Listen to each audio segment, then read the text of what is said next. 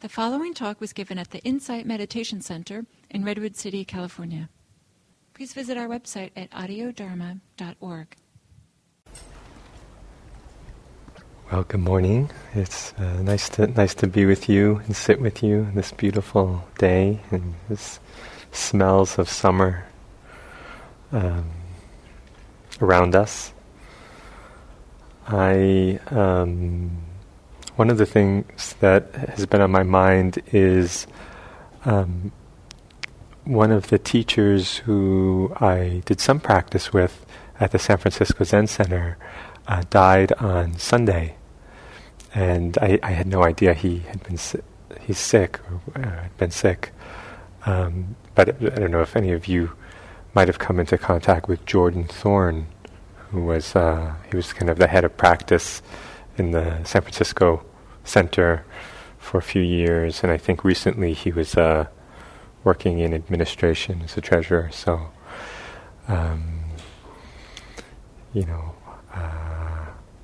thinking about him and his loved ones, and wishing him a good passage in his journey.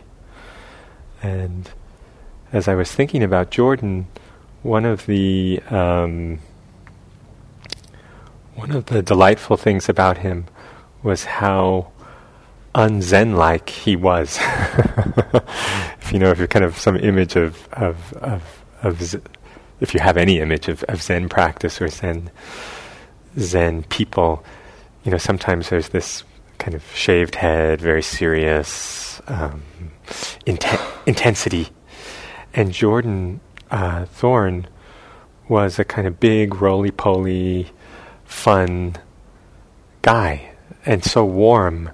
And I think there was a way that he made practice very accessible for people, especially people who were kind of new to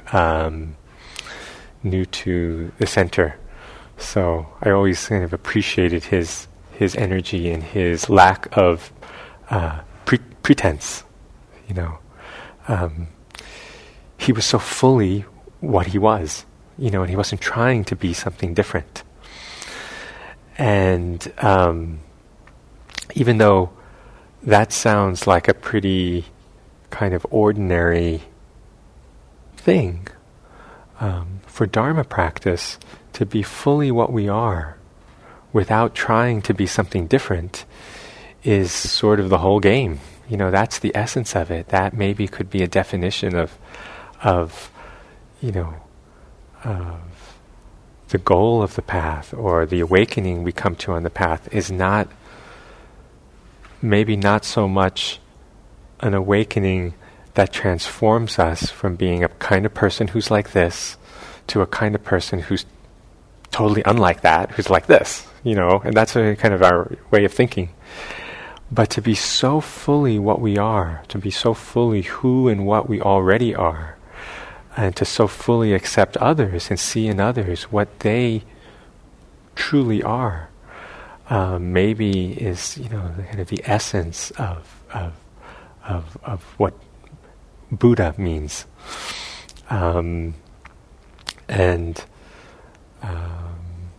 So of course there's a story about this, and it is sometimes offered as a teaching story and as the essence of one flavor. So this is just one flavor of practice, but I think it's a helpful one. And it's sort of the one that I associate with Jordan, and kind of this idea of totally embracing who we already are. And the story is, so the teacher is called Nangaku, and the student is Baso. And the teacher comes to the student and says something like, "What are you doing? What have you been up to?" And the student, with a lot of intensity, says, "I've been meditating, nonstop, all the time, sitting meditation." And then the teacher says, "Oh, why? Why are you doing that?" And the student says, "I'm trying to become a Buddha." Okay, and this, and kind of if we stop right there, this represents, I think, our usual way of thinking. That right now I'm a person who is deluded, who has all these problems, who something about how things are right now is not acceptable, is not okay, is not enough. And again, I want to fix and improve how things are and get to a place, to become a Buddha. And I think basically we all come to practice with this idea in mind, that there's something that we intuit or we sense is not quite right, and we want to fix it. So he says, I'm sitting to become a Buddha. And then the teacher says, oh, okay. And then he kind of turns around and he picks up in some stories it's a tile, other stories it's a brick. And he starts rubbing it. And then the student says, what are you doing? And he says, I'm polishing this tile and I'm going to turn it into a mirror. Or I'm polishing this brick and I'm going to turn it into a mirror. And the student says, you can't, a brick can't become a mirror by polishing it, or a tile can't become a mirror by polishing it. And then the teacher says, and a person doesn't become a Buddha by sitting meditation. And then in that moment, of course, as the story goes, the student was awakened.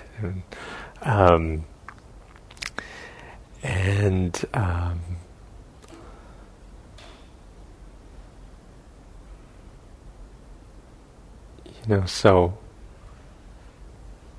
this is offered in some traditions as a teaching story and as a sort of metaphor for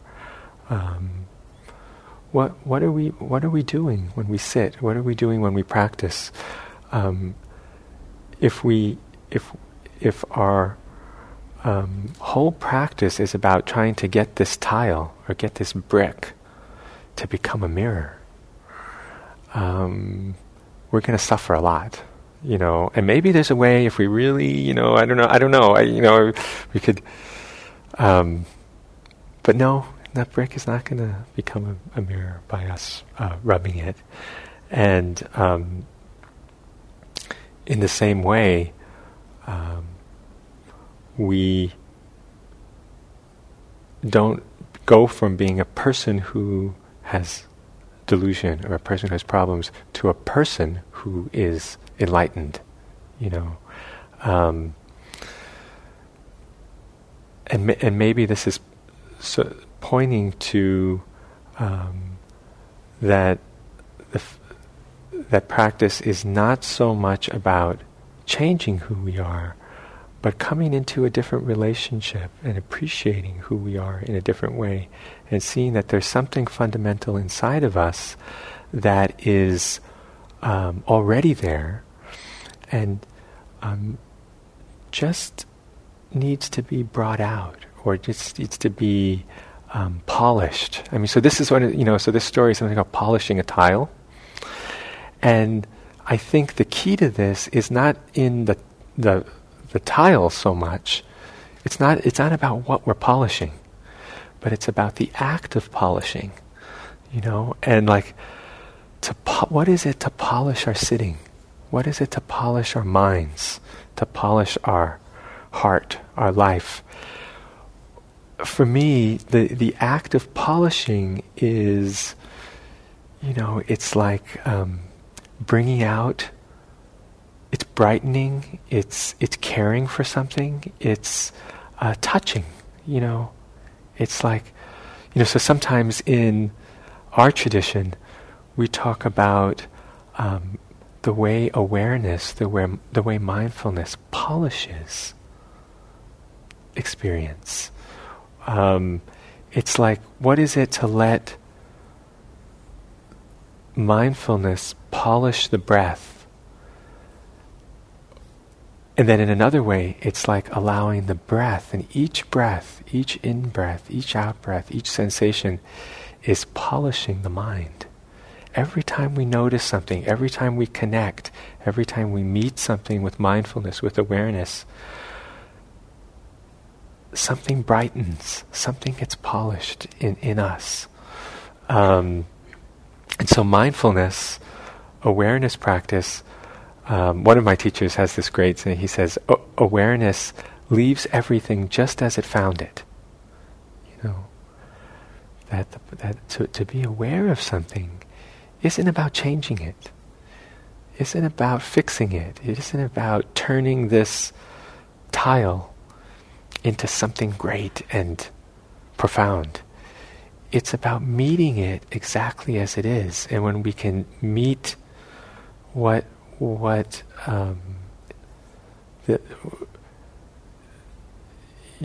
just to simply meet our life, meet our experience with this awareness, even though nothing changes, everything changes, actually, and it's not like, so then it said, and so in the commentaries to this it said that the way, I'm paraphrasing here, but the way to make the tile into a Buddha is by totally giving ourselves over to polishing it. Is there a way of taking care of something, polishing it, meeting it with our awareness with so much kindness, so much care, so much respect, so much appreciation, that in that process, the tile, this ordinary brick, becomes the ancient mirror. One of the expressions for Buddha is the ancient mirror. And so, but it's not with the intention to turn this thing into that thing. It's about totally caring for this thing, totally caring for what's in front of us. And, so I love this idea of polishing. And,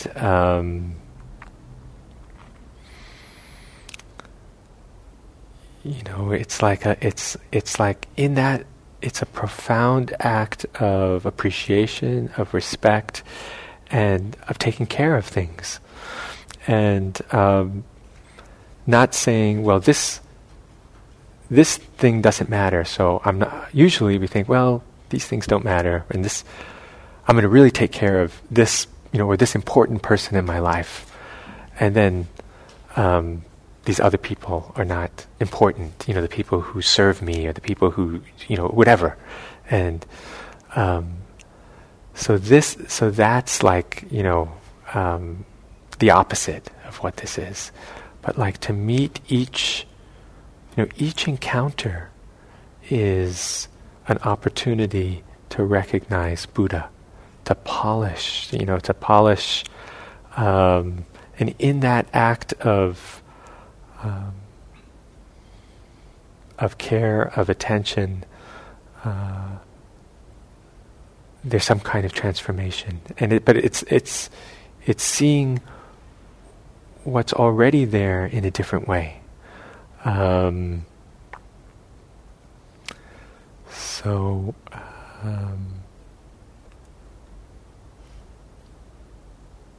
was meeting with a friend yesterday who's also a Buddhist teacher, and he told me about how he had just arranged he had just prepaid his cremation, eventual cremation, and we kind of laughed about it, he said, because it was on sale, so if you wait another thing, it was going to go up at this one, and when he told me that, and he's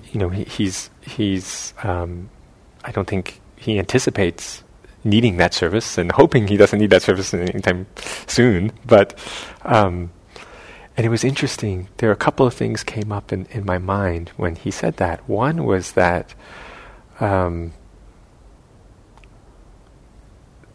almost like a kind of resistance in, or almost like magical thinking, like if I don't think about that or make plans for that, then maybe it won't happen. And they're kind of just seeing that thread in the mind.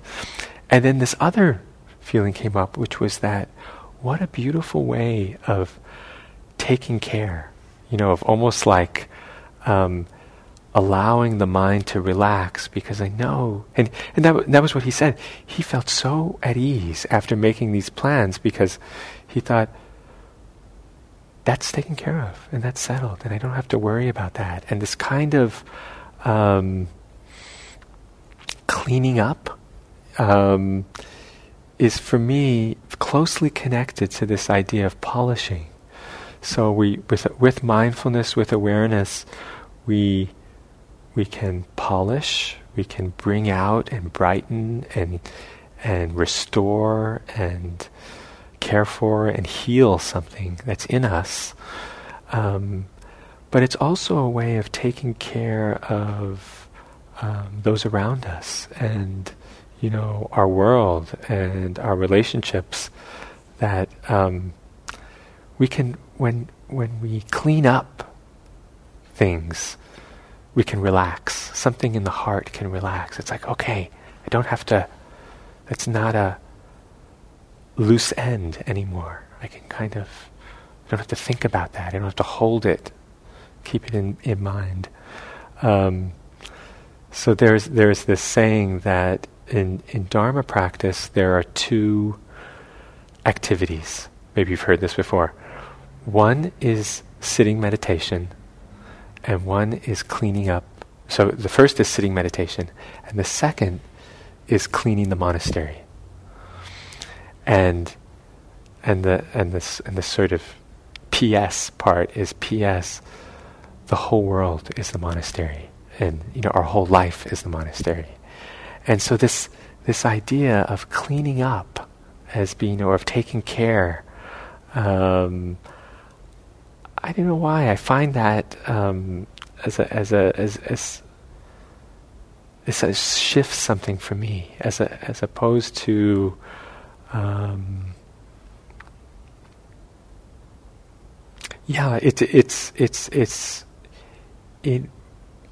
what it does for me is it sort of ennobles the ordinary everyday things, or it brings out the reverence or the sense of the sacred that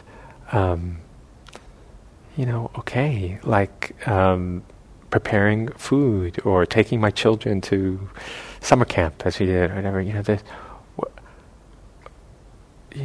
What would it be like to treat this activity as if it's a sacred activity, as if there's something that the whole universe is in this one activity, is in this one thing, and how I am is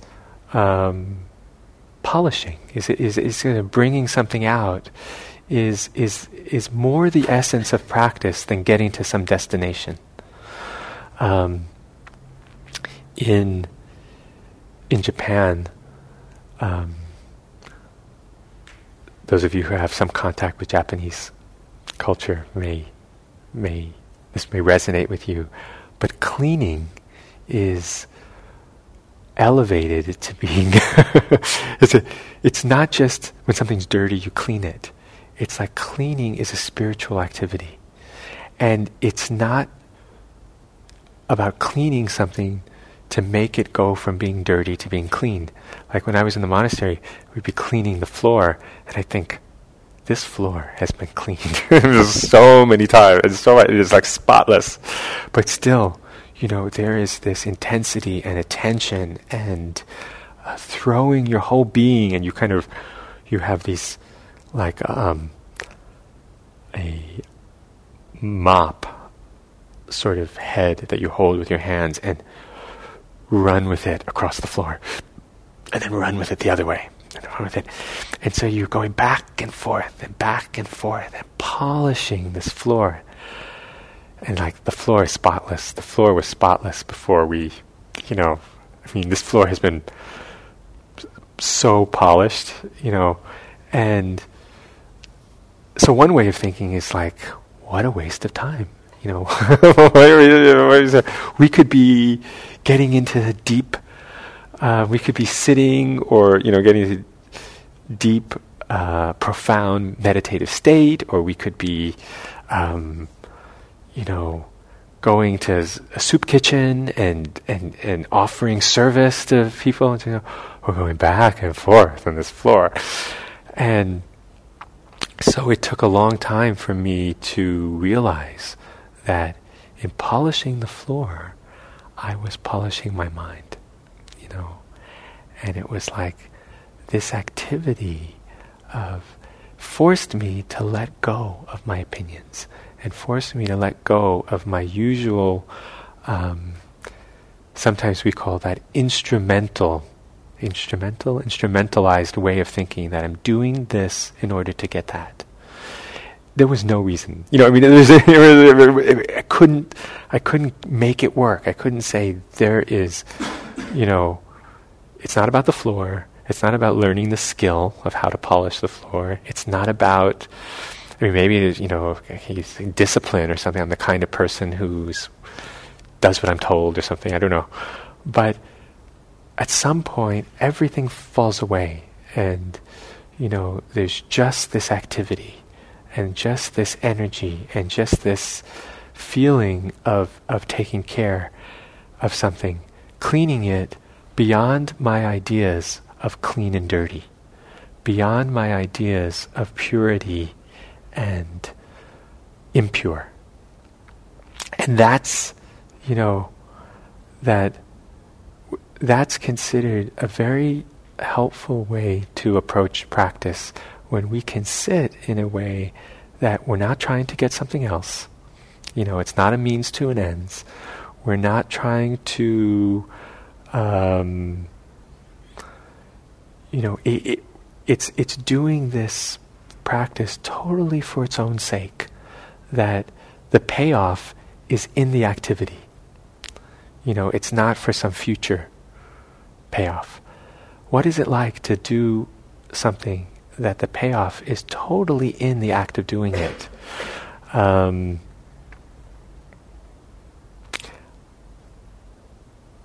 This just as a story comes to mind. If I remember asking, a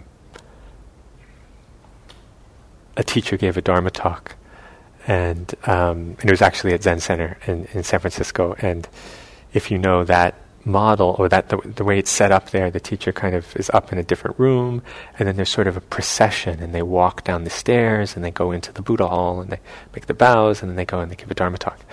And somehow I got talking to the teacher, and I said, were you I don't know why I asked her. I said, were you thinking about your talk when you were walking down the stairs? And he kind of looked at me and smiled, and he said, sort of like, that's the great thing about practice. When you're walking down the stairs, you're just walking down the stairs, and you're just in that moment and doing that activity. Walking down the stairs is not merely this thing I have to get through in order to do this more important thing, which is to give a talk, right? But it's actually walking down the stairs. The whole world is right there. The whole universe is in this activity. And so when we can let go, and so he was kind of saying, that's how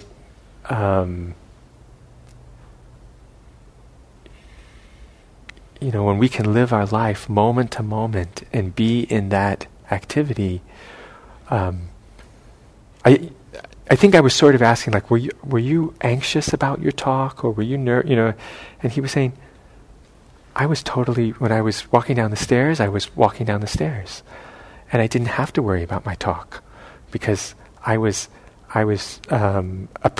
appreciating that moment and doing that, and I always remembered that, because I thought, that's so unlike how I am. Thinking about something else. But I realized in that moment that what I usually do is give up this moment for some imagined future moment, and sacrifice this moment and say, well, this moment is not really that important or that great, but there's some other moment, maybe in the future, that will be worth showing up for and fully being there and fully being present and mindful and awake to. And I can sort of sacrifice this moment and fill it up with thinking and with planning and with, whatever it is that we fill up our mind about some future moment. And so this idea about rather than trying to turn the tile into something that it's not, is to fully, totally appreciate the tile and be there with the tile and take care of it, and take care and meet it. Like when we polish something, we're meeting it. We're there's a tenderness to it. It's not violent. I mean, I think there's a violence in self-improvement, and it was one of the things I loved about Jordan, is that he was so fully himself, and that he wasn't going to become something different, and he knew that, in a way, so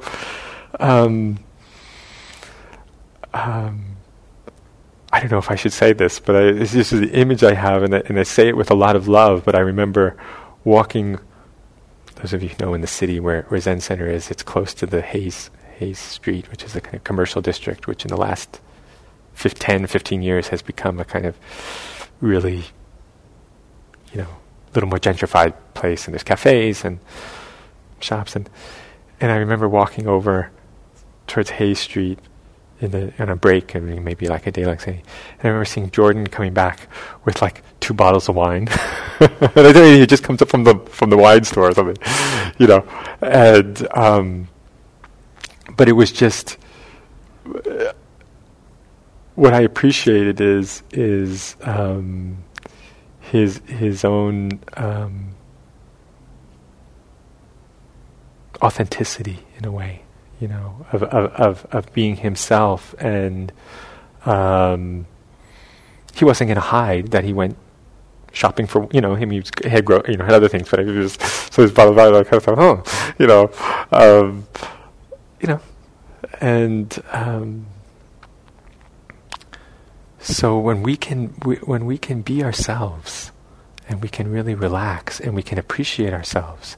And then we can appreciate the goodness that's inside of us and polish that, bring that out, and we can appreciate the goodness in others, that we're not trying to always fix other people and say, well, you're okay, but you could be better if you blah, blah, blah, blah. We can see the goodness in others. And when we see someone, even if, everyone has flaws, right? And everyone has problems. But when we see someone else's goodness, it's like we're polishing that in them. And then that helps them to see it. And that brings it out. One of the things that people often said around Suzuki Roshi, and I feel like my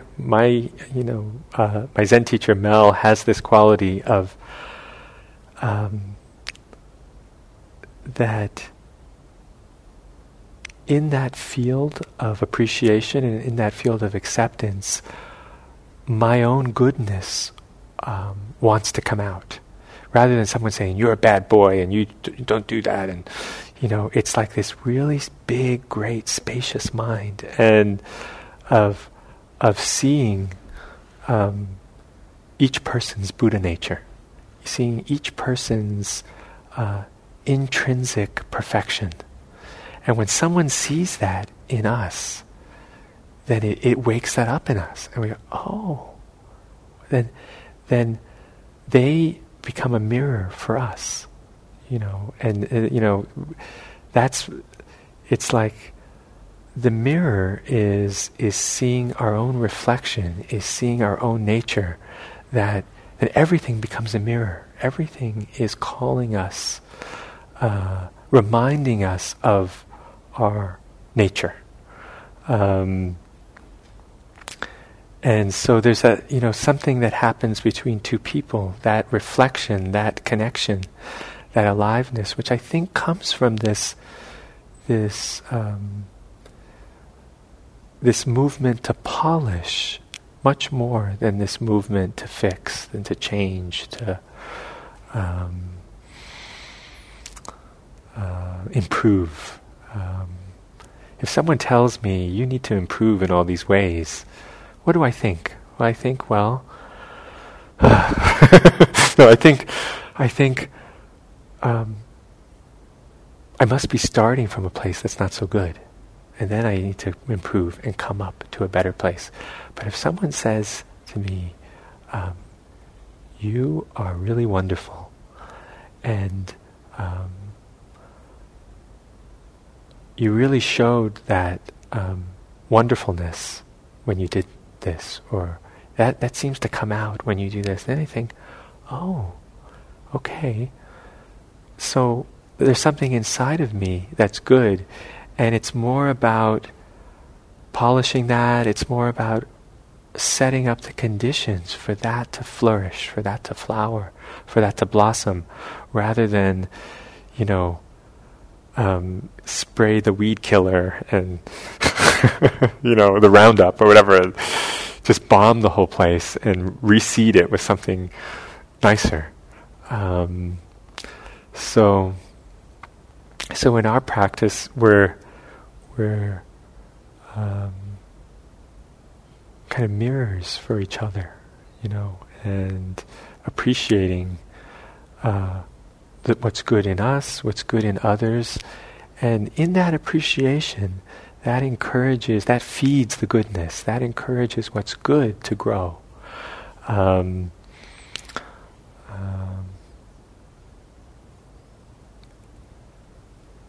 To throw in one more metaphor in here, but so often there's this idea in practice of the ground, of taking care of the ground, taking care of the soil. So we don't make something grow better or faster by kind of, yelling at it, by trying to pull it out, kind of, okay, pull this plant out. It's we really nourish the soil and take care of the soil and trust that good things will inevitably come from that care and that love that we bring with our mindfulness, with our awareness, that it's that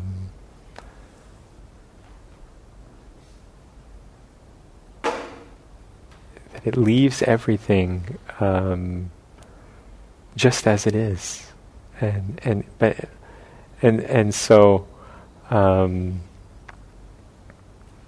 and we discover that how things are, how they always have been, is absolutely, is absolutely fine, and it's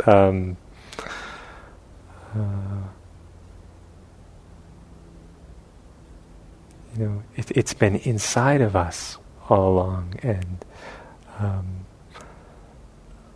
allowing everything we experience to polish us, to brighten us, to bring out that goodness.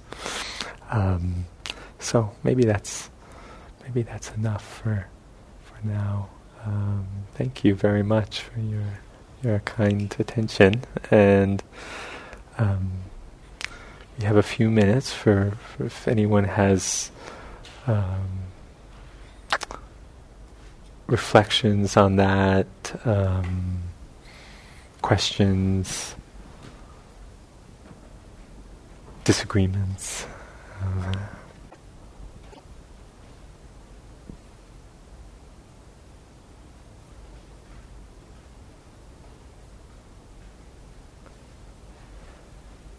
where do you see,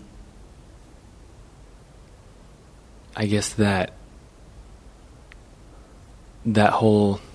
perspective? Do you see it as something that maybe we should, like, it's the intention that you set when you sit, like when you come, you say, okay, now is, I'm not trying to do this, or I'm not trying to do that, or is it, does that make sense? Yeah. When does that enter? Yeah, no, thank you. That's a great question. I'll give you my perspective on it, which in different teachers may have different understandings. But I think that, the way so what I offered this morning is sort of one perspective, and then the other perspective is, we have all these good reasons for meditating, for sitting, and we have these aspirations. We want to, maybe it's that we want to be happier, we want to suffer less, we want to help people, whatever it is. So the way I think about it is to hold all of the, hold the greatest, deepest, biggest aspiration that we can for ourselves, for our life, for our practice. Whatever it is that inspires us, that brings us to sit, to meet ourselves in that way. So to hold that, but when we sit down, let go of that. Totally let go of that. To let go of, and to fully and completely meet exactly how we are right now, and exactly without the idea that I'm going to be mindful of this, and then our usual way is I'll be mindful of this if we remember, and if it's not such a good thing, I'll be mindful of it, and then maybe it'll go away, and but what is it to totally meet? Like, let's say I have some sadness or some grief. What is it to totally sit and be with it and meet it and feel it exactly as it is, with this complete acceptance that it doesn't need to change, it doesn't need to go away. If it's unpleasant, okay, be there with the unpleasantness. And it's like this mind of totally embracing, total acceptance. So that's one way of, and something in that is its own completeness. It's like, polishing the floor, even though the floor is spotless, to meet what's happening exactly as it is, and allow ourselves to have the experience we're having without evaluating it, without thinking, well, God, I just sat here for 20 minutes and all I did was think about blah, blah, blah, just to be willing to fully inhabit our life as it is right now. It takes a lot of letting go, actually. There's a profound shift in that, because usually there's all this evaluation and all this resistance. And I think that our way of thinking is that maybe if you're talking about meditation is about stopping the thinking, or getting to a state that's really calm or really good or something. And so it's quite a shift to say, it's not about cleansing the mind or getting to it, turning this brick that's in my mind into a Buddha, into a mirror. That it's much more about coming to peace with the contents of the mind as they are. So it's coming to peace. It's when we fully accept the brick as a brick, when we fully accept the tile as a tile. Oh, that's what it is. It's a tile. It's not a mirror. And a tile is a really good thing, and is a really important thing. right? And we can appreciate it as it is, rather than, oh, it's not that. This is not that. If I'm always thinking this is not that, then I can never fully be here and appreciate this. So if this moment is not what I think it should be, it's not that, it's not, well, I had one good sitting about 6 months ago, and every sitting since has not been that. Well, okay. How much of my life have I spent rejecting this because it's not that?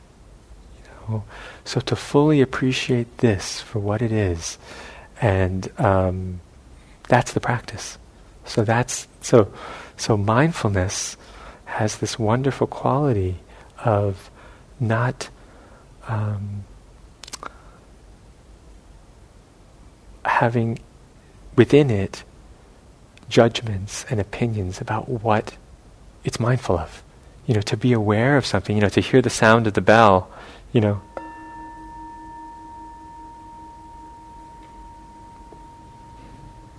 and just to let it come in and, to know that sound is enough. And the extras that we add on it, oh, the sitting's over, thank God, or whatever it is. That's, of course, we do that because the mind does that. But and we accept that too. That too is So it's not about having a pure experience without thinking. It's about getting wider and wider, that we can hold it all. We can be willing to have this experience, however it is, however it happens to be. And then we notice that in meditation, for example, it's just one experience after another. It's like sometimes it's like this, and sometimes it's like this. Sometimes, the breath is relaxed and soft and deep. Sometimes it's more shallow or more tight, or sometimes the body feels really soft. Sometimes it feels, achy or tight, and to be willing to, okay, this is my life in this moment. I'm going to be here for this uncomfortable sensation of pain. That's the shift that, even though it sounds very simple, it's like, that's emptiness, actually. When you hear Buddhists talk about emptiness must be, I don't know what, but some maybe deep in outer space where there's nothing, right? But actually, the realization of emptiness is not preferring one state over another.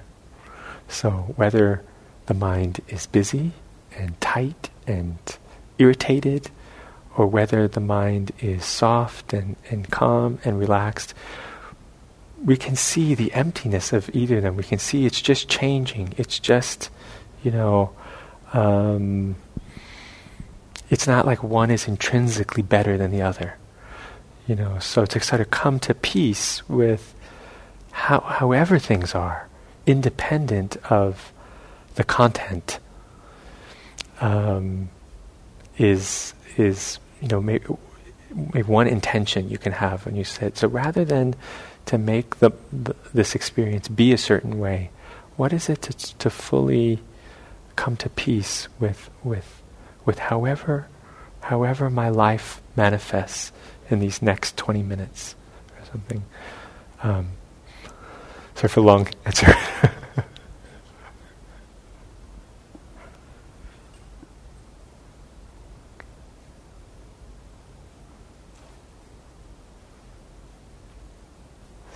So maybe just to close,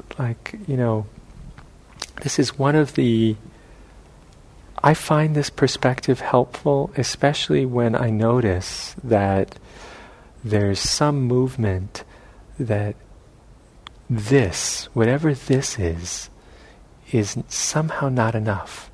And I want to get through this, get past this, and get to something else.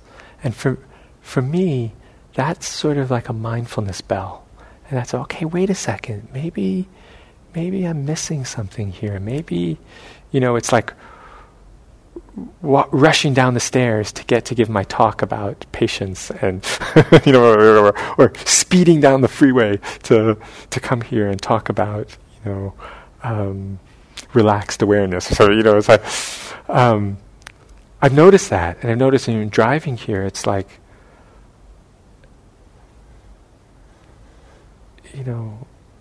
am I just driving now to just get somewhere else, or what would it be like to have this be the meditation, have this be manifest the mind that we're trying to cultivate. So, whenever we notice that we're sacrificing this moment for the next moment, it can be a wonderful mindfulness bell. And so, without judgment, without just to say, oh, okay. What, am I missing something here? Or is there a way I can be more present and more open to what's happening right now, rather than seeing this as sort of filler for something else in my life? Okay. Well, thank you very much, and may we all appreciate the beauty of our life, in whatever manifestation it presents itself, moment by moment. So, thank you.